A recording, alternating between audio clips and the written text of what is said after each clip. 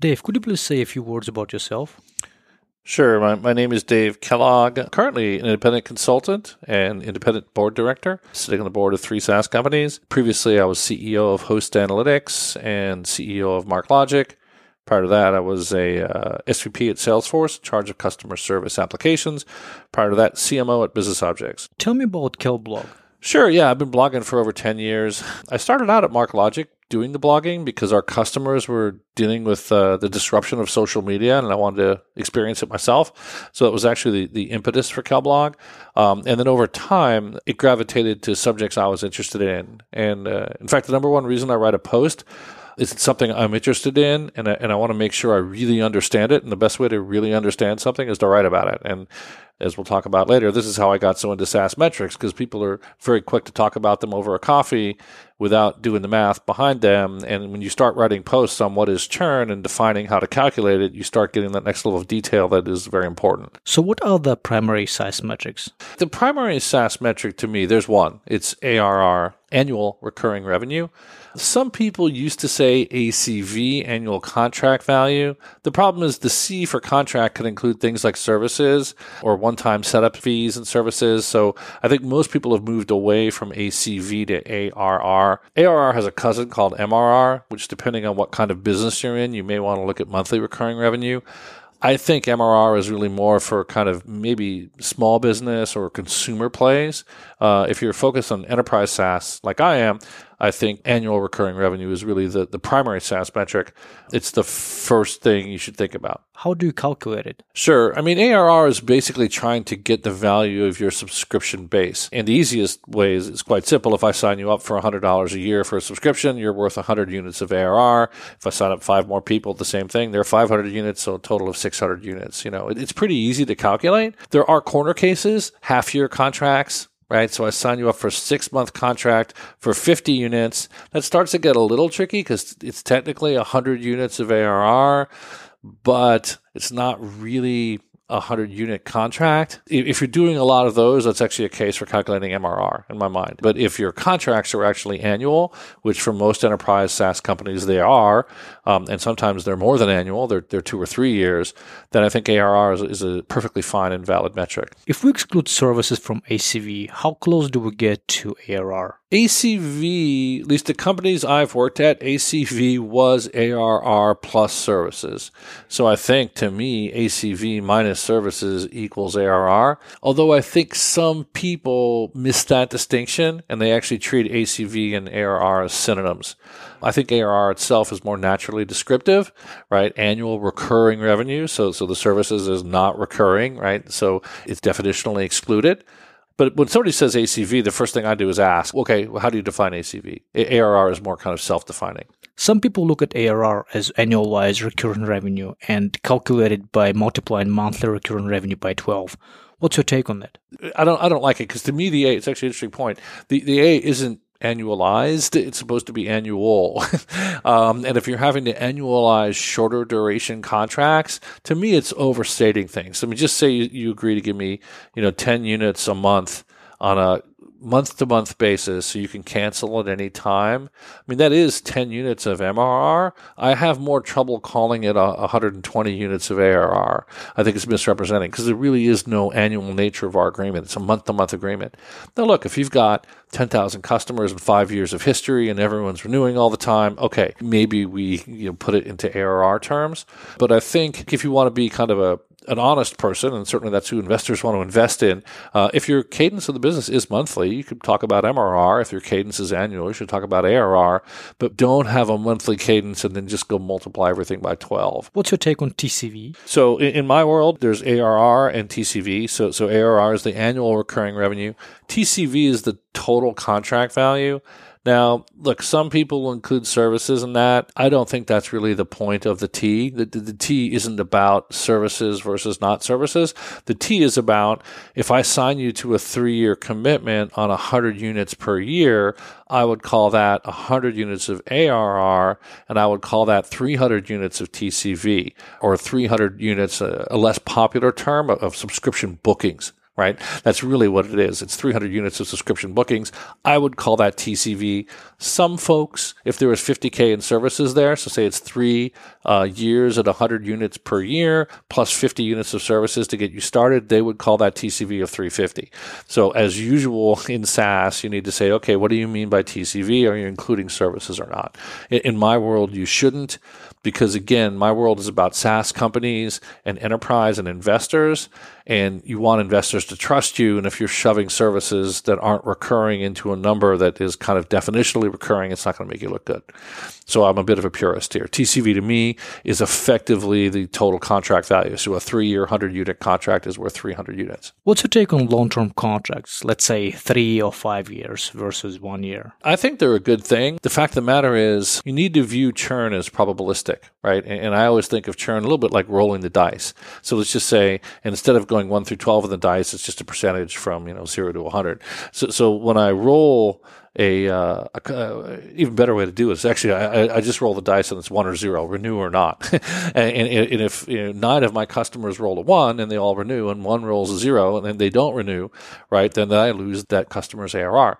And the fact of the matter is, when you do multi-year contracts, there are fewer rolls. So if we do a 1-year contract, you get to roll the dice every year. You're going to be rolling the dice to say, am I going to renew? Am I going to renew? If we do a 3-year contract, you roll the dice once every 3 years. And obviously, the more frequently you roll the dice, in general, the higher odds are you're going to churn. So I think longer-term deals are good because they effectively reduce the opportunities for customers to not renew. The other nice thing about long-term deals, as we'll see, increasingly there's a new metric coming up, kind of an up-and-coming metric called RPO, Remaining Performance Obligation, and they will be reflected in RPO. Right now, they're virtually impossible to see, because they're not deferred revenue unless they're prepaid. And some companies do prepaid multi-year deals, and we can talk about the pro-con there. But if these are non-prepaid, i.e. first year only prepaid, so a 3-year deal where you pay 1 year at a time in advance, right? So a 3-year non-prepaid deal, that would be 100 units of ARR in my book. It would be 300 units of TCV. And in an RPO world, it would show up as 200 units of RPO. You'd see it as remaining performance obligation. That's not short-term. So overall, I think they're a good thing. What metrics besides ARR do you think are important to track? So you're right. We've talked about ARR, which is by far the most important SaaS metric. And by the way, if and when you sell your company, it will be valued based on ARR. I mean, you may have a services business there, but people will tend to look through that services business as if it does not exist, unless it's either super profitable or super unprofitable, in which case people may adjust for it. But if it's running around break even, its size is irrelevant to your valuation. People will just look at ARR and value your business as a multiple of ARR and how fast it's growing.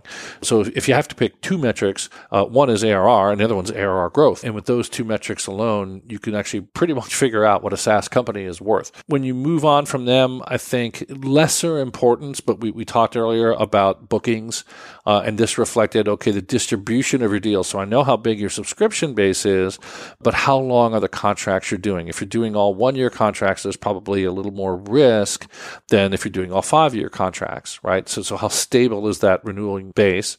The next really important metric to me relates to customer acquisition cost. Okay, so you have this much ARR in I always think of a SaaS company like a leaky bucket.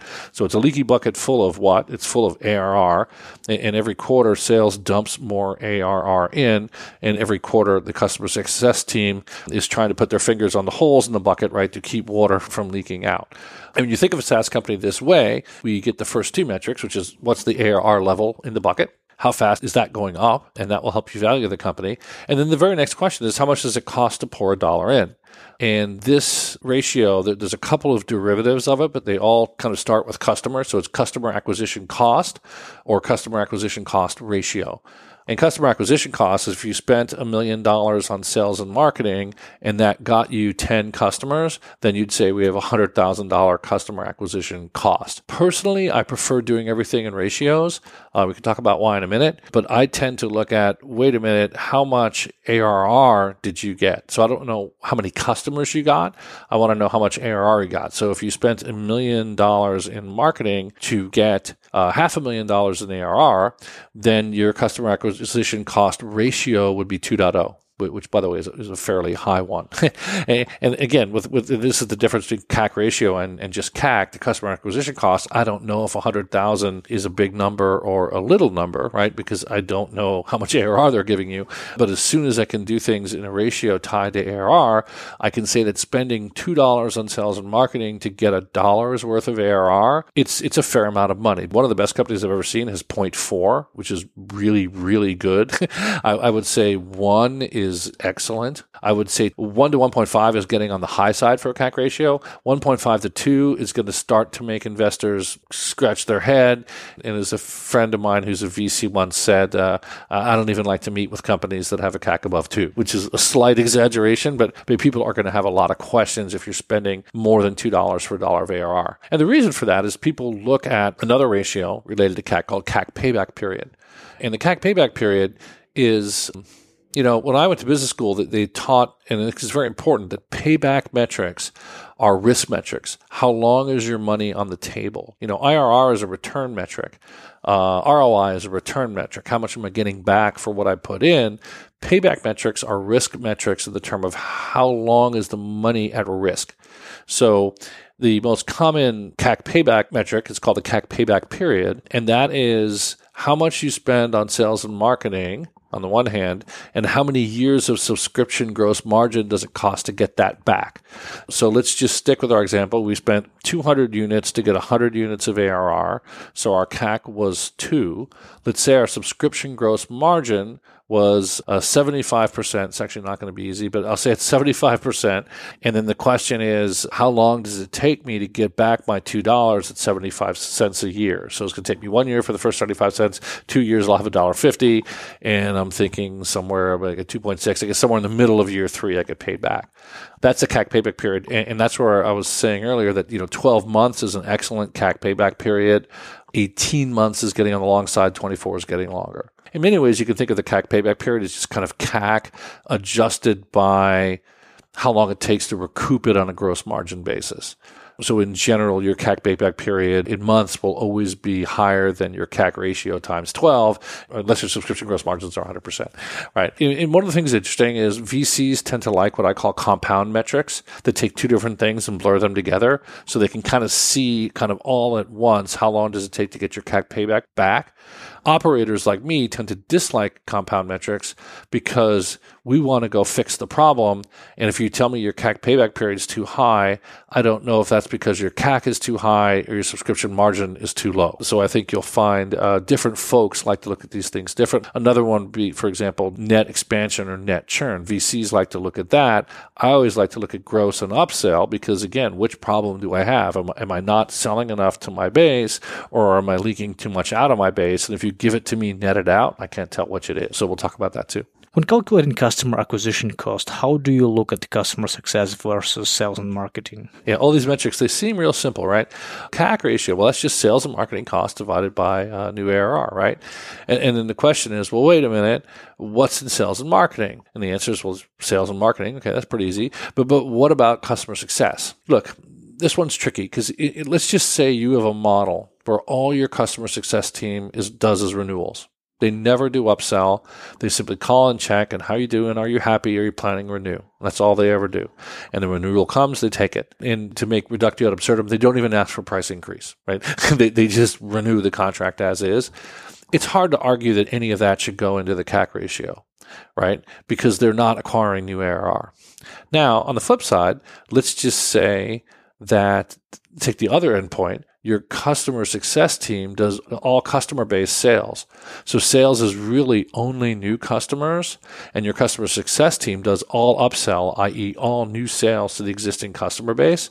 Well, it's very hard to argue that they're not in sales and marketing, right? In that case, they have to be, because at most SaaS companies, that might be 30% of your revenue might be coming from, or 30% of your new ARR might be coming from existing customers, depending on your size and scale. So I think that question is one that you need to kind of stop and say, wait a minute, there's no formula, but what do our customer success people do? Because the intent of the ratio is to measure how much it costs to put $1 of new ARR in the bucket. If they're helping to put new ARR in the bucket, then they should probably be included in the cost. If they're not, then they shouldn't. You briefly mentioned churn earlier. Could you please define it for us and explain the significance of the metric? Sure. Yeah, let's speak about churn a little bit. So we're going to say two things about churn. First, we'll do the basics, and second, then we're going to talk about net dollar expansion rate, which I think is increasingly replacing churn as a core SaaS metric. But first, let's talk about the basics. Churn. Churn is how much leaks out of your bucket. And the issue with churn is it's a fraction, right? So you have a numerator and a denominator. The numerator is in theory the leakage, and the denominator is in theory the bucket level. So it all sounds really simple, but it gets complicated fast. Why? Because in the numerator, well, are we counting gross leakage or net leakage? Right? So 20 units leaked out of my bucket, but I upsold 10. So do I have 20 units of churn or 10 units of churn? Right? People would call the 20 a gross churn. People would call the 10 a net churn. So when you're talking about churn, are we talking about gross or net? I.e., what's going in the numerator? The leakage in total or the leakage before upsell? And by the way, if you have more upsell than leakage, then you have quote-unquote negative churn, right? So if I have 10 units of leakage and 20 units of upsell, I'm going to have negative 10 units of churn. The denominator, unfortunately, is also complicated in churn because if you look at it at the first order, you'd say, well, how high is the level of the bucket? You might say, well, I've got $10 million of ARR in my bucket. But as soon as you have a company that's doing multi-year deals, because if the company only does one-year deals, then all 10 million definitionally is up for renewal every year. So I can just say, okay, in a year, you leaked out $1 million, you had 10 million in your bucket, all of it was up for renewal, so your churn rate was 10%. The issue is, in a world of multi-year deals, maybe only half of it is up for renewal. Maybe 5 is up for renewal this year, and 5 is up for renewal next year because we're doing 2-year deals. And in that world, you then really, if you want to do what I call ATR churn, which is measuring churn against the available to renew base, which to me is the more interesting statistic, right? If I want to know how long your contract durations are, I can ask you about that, right? And if you do lots and lots of long deals, that's great. I'll know that. But when I ask churn, typically I think the honest person answers on an ATR basis. If we had this many people up for renewable, available to renew, how many did we renew? So in the prior example where we had $1 million in churn with the $10 million of ARR, we'll calculate it on an ARR basis, that would be 10% churn. And if it was all annual contracts, it would be 10% churn. But say we're doing 50-50 and the ATR base was actually only 5 million. Well, then it's 20% churn. So churn itself is inherently confusing, right? Because you just go, oh gosh, it's just a fraction, leakage divided by base. And then, well, how do you calculate leakage? And then, oh, well, how do you calculate the base? And all of a sudden you end up with 4 different churn rates. And it makes things complicated. So that is why increasingly you're seeing public SaaS companies talk about net dollar expansion rate. And what they're doing is they're just grabbing a cohort and saying, of all the customers who were customers 1 year ago, if they were worth 100 units of ARR a year ago, what are they worth now? And it might be 120. Exceptional ones are 140 or 150. An okay one is 105 to 110. That's really kind of unexciting. So I think you're going to start to see more and more companies move the net dollar expansion rate because it's just one number, right? And with churn, we created 4 numbers in a very short period of time, and they're all interesting numbers. But I think it's a little bit harder to game net dollar expansion rate. There's only one way to game net dollar expansion rate, which is to calculate it in a survivor biased way, which is to calculate backwards, to say, oh, let's look at all the people who are customers right now. Let's look at those people and what their ARR was a year ago. And there are a handful of companies that do that. And any sophisticated, like I talk to my sophisticated friends, the first thing we do in the S1 is look at, okay, are they survivor biasing the net dollar expansion rate or not? And an honest company will run it forward. We'll say of all customers who were customers a year ago, if there were 100 units then, what's the total number of units now? That's the correct way to do the expansion rate. The survivor biased way is to run it backwards and say, of the people who are customers now, let's go back in time, right? It's a little bit familiar with survivor bias. It's a trick that mutual funds used to do a long time ago, right? They'd start 10 funds and they'd kill off all the ones that didn't perform and then talk about the great performance. It's the same idea. Excluding the customers who stopped doing business with us, right? Our expansion rate is great, which is, whoa, it's a pretty big thing to exclude. Churn is also used in calculating customer lifetime value. Could you please speak about it? And this is one of the problems with churn, in fact. So LTV was and has been a very popular SaaS metric, lifetime value. The idea is simple enough on the face of it, right? Which is, gosh, if I have a 10% churn rate and you're a 100-unit customer, then your lifetime value is going to be $1 million because you should last for a 10-year lifetime. There's a couple of problems with it. I mean, one is just a mathematical problem. There's 2 math problems, actually. The smaller the number gets, the bigger the lifetime value gets, and the more of that lifetime value is in the very distant future. So it's at more risk, right? So if I have a 1% churn, now your lifetime is 100 years. And really, I mean, am I really going to get that year 97 payment, or how about even the year 67 payment? But the math doesn't know that, right? The math has just assigned that very large lifetime value. And a lot of it is in the very distant future. That's one problem. The other problem is with negative churn, then the calculation becomes mathematically meaningless because you have infinite customer value. So what some people used to do is like what most bankers would do, would just cap it. They'd say, we'll use the actual number down to a 5 or 10% churn rate, somewhere between those two. So we'll have an artificially capped somewhere, 10 or 20 year customer lifetime. And then we'll go do the LTV and then say, well, if you're 100 units at 10 years, then you're $1 million of lifetime value. But I just think that whole notion of having to kind of quietly introduce a cap revealed an underlying weakness with the metric. So again, this is why I think net dollar expansion rate is not only replacing churn metrics, I think, but it's also replacing LTV. Now, the other thing that people do, which is important, and I actually like this metric. I wish LTV worked better, but the notion of LTV to CAC is a metric I really like personally, because ultimately what you pay for something should be a function of what it's worth. Like if I told you I had a CAC of 2, but a lifetime of 20 years, well, gosh, I'd pay $2 to get $1 a year for 20 years. If I was really sure I was going to get it, I'd do that all day long, right? So is 2 really that high a CAC? And then when you look at it from a payback period, wait a minute, you're getting paid back in gross margin, not in revenue. So the 2 is really 3 years to get paid back. So if you're trying to build a SaaS company, it's going to take a lot of capital, right? Because you're going to keep buying customers and keep taking 3 years to get your money back from having bought one. So this is why VCs think 2 or 3 is a large number. But back to the main point, the LTV to CAC ratio was supposed to be the lifetime value divided by the cost. So basically, if you were $1 million in lifetime value, so you're a 100 unit customer, right? I have a 10% churn rate, so you're $1 million of lifetime value. I had a CAC of 2. Let's stick with that example. Your LTV to CAC would be $1 million divided by 200, which would be 5. So we would have a lifetime value of 5 times what we paid for you. I like that metric because it's kind of got both sides of the scale. What's it worth versus what I paid? I like the CAC ratio. I think it's very solid and a very good metric. But as we've talked about, lifetime value, unfortunately, is a bit of a squishy metric. And this is why I think that lifetime value and some of the churn metrics are going to get effectively replaced by net dollar expansion rate. I've seen some companies track a net performance score. How critical is that metrics in your book? The NPS is a very popular SaaS metric. I think companies should track NPS. I think the best practice way of tracking NPS is to survey 1/4 of your base each quarter. So you're surveying each customer once a year, but you're getting data 4 times a year because you're cutting the base in 4. So you kind of have NPS cohorts, if you will. The thing you'll find about NPS, what's good about it? I mean, first, other people measure it so you can get benchmarks. Right? Because a lot of these things, we can create a great new metric and calculate it, but if nobody's surveying people and publishing data on it, I don't know if it's good or bad, right? Almost every metric we've talked about today, I can tell you like LTV to CAC, 3 is a minimum, 5 is good, CAC ratio, 1 is, very good, below 1 is great, above 2 raises eyebrows, subscription gross margin, 80% is best practice, 75% is getting low, 50% is way too low, 90% super high, right? For all these metrics, we know numbers. The issue with a new metric is you don't have numbers, you don't have benchmarks, you don't have data. So it's great, but I don't know if the number's good or bad. So one of the best things about NPS is we have lots of data about what's a good one and what's a bad one. So that's a good thing about NPS. The other good thing about NPS is it's an outward in metric, and I like those. I think many times SaaS companies spend so much time. I mean, look, I love slicing and dicing all the pipeline data as much as anybody, but when we're slicing our pipeline and customer data, we're only seeing that segment of the market who we're selling to. And there might be so we're completely blind to people outside our sample, if you will. Those are the good things about NPS. The other good thing is it keeps your eye on the customer ball, because that survey typically has more than just one question. You're going to ask other questions and get a lot of data out of that. Bad thing about NPS is it's not as correlated to renewal as one hopes.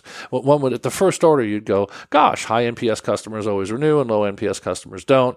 And in some ways, you'd wish life were that simple. It's not. For example, unhappy customers renew because of switching costs. Like if you're unhappy with Salesforce, for many years at least, tough, right? What are you realistically going to move to, right? You don't have that many alternatives. Happy customers don't renew because they just got acquired or they just got a new CFO and he wants to bring in a different planning package. So what you'll find is this, what I call this loose correlation between NPS and renewal. So when I do these surveys, I actually measure both NPS, and we also explicitly ask intent to renew as a different question.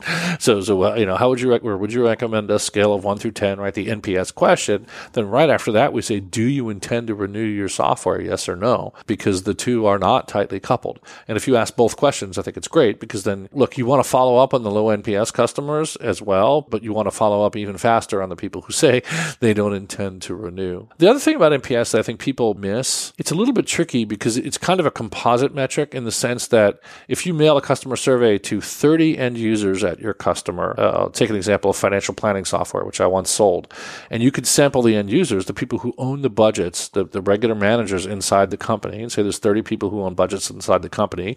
You could survey the head of financial planning, and you could survey the CFO. And the fact of the matter is, if you calculate an NPS score, you may do an end user score versus a buyer score, right? There's ways to cut that data. You have to be very careful about the weighting of the data, by the way, because you don't want to weight the end users 15 times more heavily than the finance people, right? Because you have only 2 of these and 30 of those. So there's a weighting question. But the most important question to me is who's writing the check? Who's going to actually do the renewal? Because if all the users are only moderately happy, well, end users don't always like being forced to use systems, right? There's a lot of things that may not affect your renewal at all. So NPS is a little bit, as all these things are, a little bit more than meets the eye, which is who's NPS? How many people did you survey inside the company? How many different roles do they have? And what is the influence of those roles, direct or indirect, on the renewal decision? What's a good NPS score, like a rule of thumb? Yeah, what's a rule of thumb NPS score? And the reason this one's particularly hard is I actually think it's very closely guarded first. And I think it varies on those roles. Like end users in general are less happy than the people who buy the software for them, right? So I would say a good buyer NPS, which is the one that matters, anything north of 30, I think, is good. I think north of 50 is great. I think those are good NPS scores. I mean, remember, NPS is because the metric can go negative, right? It's not 0 to 100. It's negative 100 to positive 100. If every single one of your customers hates you, you'd have a negative 100 NPS score. So there is a guy called Bruce Temkin who publishes some survey data on this, and I think he's consistent with what I said, TEMKIN, and he'll give you like Oracle's aggregate NPS. Right, he won't tell you by product line or anything else, but just on the blog he'll talk about that, and I think they run in those numbers.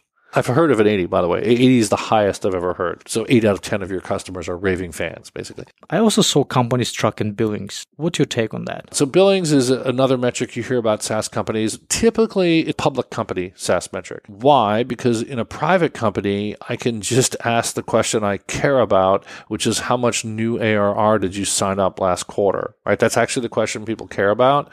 Billings is a way to try and guess that using public company metrics. The billings is basically calculated, and some financial analysts call this calculated billings, to be explicit that they're calculating it. It's revenue in a quarter plus change in deferred revenue in a quarter. And I did a blog post all about billings. And look, ceteris paribus, for any company, all things being equal, billings works. But for example, if a customer changes billing duration, say they used to do 1-year deals and there's a downturn and all their customers want to do 6-month payments instead of 1-year payments, billings will look horrific. And when in fact, ARR will be fine, because all those people have said, hey, I want to keep renewing, I just want to pay 6-month intervals, but deferred revenue will drop radically, right, because they're only prepaying 6 months, not 12. This actually happened to me when I was at Salesforce. We had a quarter where there was a downturn, and they did a bunch of 6-month deals, and therefore deferred revenue wasn't what people thought. Financial analysts thought that meant there wasn't new sales, and it wasn't. It was just a change in payment terms. So this is why billings is not a great metric, because, all other things being equal, it works. As soon as something's not equal, billings can get thrown off, and you don't know if it's a calculation problem or if there's actually something unhealthy with the business. No private company investor asks about billings because they don't have to, because they can just ask about what was new ARR. So it's an interesting metric, but not one I encourage. Once in a while, I do meet a private company that uses billings, and I kind of scratch my head and say, why are you doing that? Because no one really cares about billings. They try to use billings to approximate what they do care about, which is new ARR. Do investors and operators look at the same metrics? Do investors and operators look at the same metrics? I think it's a great question. If there's one big difference I see, it's that Investors like compound metrics. Operators like, I'm going to call them individual or granular metrics. And I'll give you some examples and maybe some new ones. But one example is just CAC payback period. We'll start with that one, which is CAC payback period rolls together two different things. It rolls together your CAC ratio, how much it costs to acquire a customer, with your subscription gross margin, which is really a measure of how efficiently you run your SaaS service. Now, why would you want to combine those two metrics? To get a sense for how long it takes to get the money back that you spent on acquiring customers. So it's a reasonable metric. The problem with compound metrics in my mind is if you're an operator, you don't know what to fix. So if you tell me you have a bad CAC payback period, I don't know if it's because you run your SaaS service inefficiently and we need to worry about subscription gross margins, or I don't know if it's because you pay too much for $1 of ARR. Well, LTV to CAC is another compound metric. If your LTV to CAC is low, I don't know if that's because your CAC is high, right? Are you spending too much to acquire a customer, or your lifetime value is too low, i.e. you're churning too much out of your ARR bucket? So while they're nifty metrics for investors because they're cool, because they roll together multiple things. There's one I think that rolls together three. I can't remember it now. We'll see if we run into it. But investors like them because they're kind of compact and dense. To a certain extent, if you have a bad one, they just don't want to invest. So their decision's made, right? Like, don't invest. But your decision has to be, what do I do about it, right? Because you're an operator and you want to see the metric kind of torn apart. So I prefer the more individual or granular or kind of one-dimensional metrics to the compound metrics. Other than that difference, I think investors and operators care about the same thing. Put it like this, operators should care about what investors care about, and investors care about ARR. Here, let me give you an example of one that maybe there's a divergence of opinion on, which would be services gross margin. One of these age-old questions of the SaaS company is, should you have a services business and should it be profitable? You know, like if you and I started a services business, we could probably generate 35 to 40% gross margins pretty easily. And in fact, in perpetual licensed software companies back in the day, those are the kind of margins you drove. Once in a while, I meet a SaaS company that drives 40% subscription gross margins, but it's like, why are you doing that? Because if in year one, a customer has 150 units and you're asking for 100 units of subscription and 50 units of services, the company would actually be better off if you could play a little sleight of hand and turn that into 120 units of subscription and 30 units of services. That would wipe out your 40% gross margin on the services, but now we'd have 120 units of ARR instead, i.e. are renewing every year as opposed to 100, right? The company would be 20% more valuable if we played that trick over and over again. So most SaaS companies, I'm not sure if they're even consciously aware if that's what they're doing, but they're trying to take the year one money and divide it in a way that as much as possible of it recurs. And one downside of that, the reductio ad absurdum, by the way, is all of it recurs and you say services are free. So you just say, hey, I'm going to have 150 units per year and free setup, in which case your services business is going to run at negative 100% gross margins, but you will have made the company 50% more valuable by moving everything to ARR. And that's a big question. Investors and operators can debate it all day long. Personally, my opinion on it is the role of services in a SaaS company. We should always start with the mission, and the mission is to make happy customers and not lose money. Even better yet, to maximize ARR and not lose money. And if you do that mission statement, I think you end up in the right place that investors like. So you're roughly breaking even on your services business. It's not costing you anything, and it is actually helping to maximize ARR, which maximizes the value of the company. So I think that's one metric operators, investors may look at differently. I guess the other one would be cash burn. VCs are in the business of selling money, so they will tend to like high cash consumptive companies, right? Because it lets them invest, right? If you're breaking even on day one, you don't need to raise a $100 million round, right? I can't put $100 million of capital to work. Investors are very much thinking, when they invest $10 million in the company, they're not thinking that's the only $10 million they put in, right? They've earmarked another 30 or 40, right, to say, hey, I'm going to be able to put 40 or $50 million of capital to work on this opportunity. I'm going to do it over multiple rounds. Maybe not that much. If they're putting 10 in, maybe they've earmarked 20 just to be more realistic. Look, if you've got a $800 million fund, you're not going to be able to invest it all $3 million at a time. You're going to have 200 investments sitting on 200 boards. It's just not going to work. You're going to want to have a check size, is the buzzword, of 20 million or 50 million, so you can do 16 investments, right, across the $800 million, and you and your partners can then sit on 16 boards, right? So I think it's another one. I think people look differently at cash flow. What's your take on Rule of 40? So Rule of 40 is another one of these compound metrics, an attempt to balance growth versus profitability. And the Rule of 40 is traditionally calculated as growth minus profitability equals 40. That's it. So your growth percentage, so say you're growing 100% and your profitability is negative 60. So therefore you have a Rule of 40 score of 40. And so I was called the Rule of 40 score. And in that example, we had a Rule of 40 score of 40. If instead you were growing at 100% but losing 200%, your Rule of 40 score would be negative 100, right? 100 minus 200. I think it's a good rule in general. I don't think it's religion. And by the way, it gets mathematically interesting when people do correlations of valuation to Rule of 40 score. So the most interesting chart you can show me is Rule of 40 score on the x-axis by valuation multiple on the y-axis. And people have done that. And in general, Rule of 40 has maybe 10% more predictive power than just simply growth. Because that's the idea. If I could just do growth versus multiple, for the Rule of 40 to be really meaningful, it should have more predictive power than simply growth. And it does. The good news is it does. The answer is it's not dramatically more. I don't know if you do 10% is dramatic, but the last time I looked at it, I said it has incremental predictive power. The other thing you have to remember about Rule of 40, which is a problem for private SaaS companies, is all the benchmarks are public. So you have a huge case of kind of missampling or sample bias. So you're sampling a bunch of companies that in this day and age got to be $100 million, got to go public, right? Have raised on average last year $300 million. Were 18 years old on average last year. The IPO class is something like that. Maybe it's 15 years old, but they're 15 years old. They raised $300 million. They're over $100 million in ARR. And then you're comparing your $8 million SaaS company to that. So that I think is misleading. I think the bigger you get, if 50, 70, 80, 100 million in ARR, then I think you should start thinking about Rule of 40. If you're a $4 million company trying to make next year's operating plan, I think the Rule of 40 is probably not applicable. Last question. What resources would you recommend to people who would like to learn more about SaaS metrics? So I think good metrics sites are, let me just see one, Kellblog, Kellblog. I think David Skok is another. I can't remember the name of his blog, but the last name is Skok. He's a great metrics blogger. I think some of the PE firms, I think it's OpenView, does a nice job of blogging about SaaS metrics. There's an annual study done by KeyBank, which is probably, if there was only one thing you could look at, that's what I would look at, because it provides all the benchmark data along with the definitions of how they calculated it. But the KeyBank, formerly known as the Pacific Crest, so Pacific Crest was a boutique investment banker that got bought by KeyBank. That study itself is probably the single thing I would look at every year. If you're an operator and you want more detailed SaaS metrics, like how much do people spend on marketing demand generation versus marketing people versus marketing programs, right? None of that stuff we've talked about, right? We've talked about not even marketing by itself, but marketing aggregated with sales, right? Where we've talked at a very coarse level of granularity.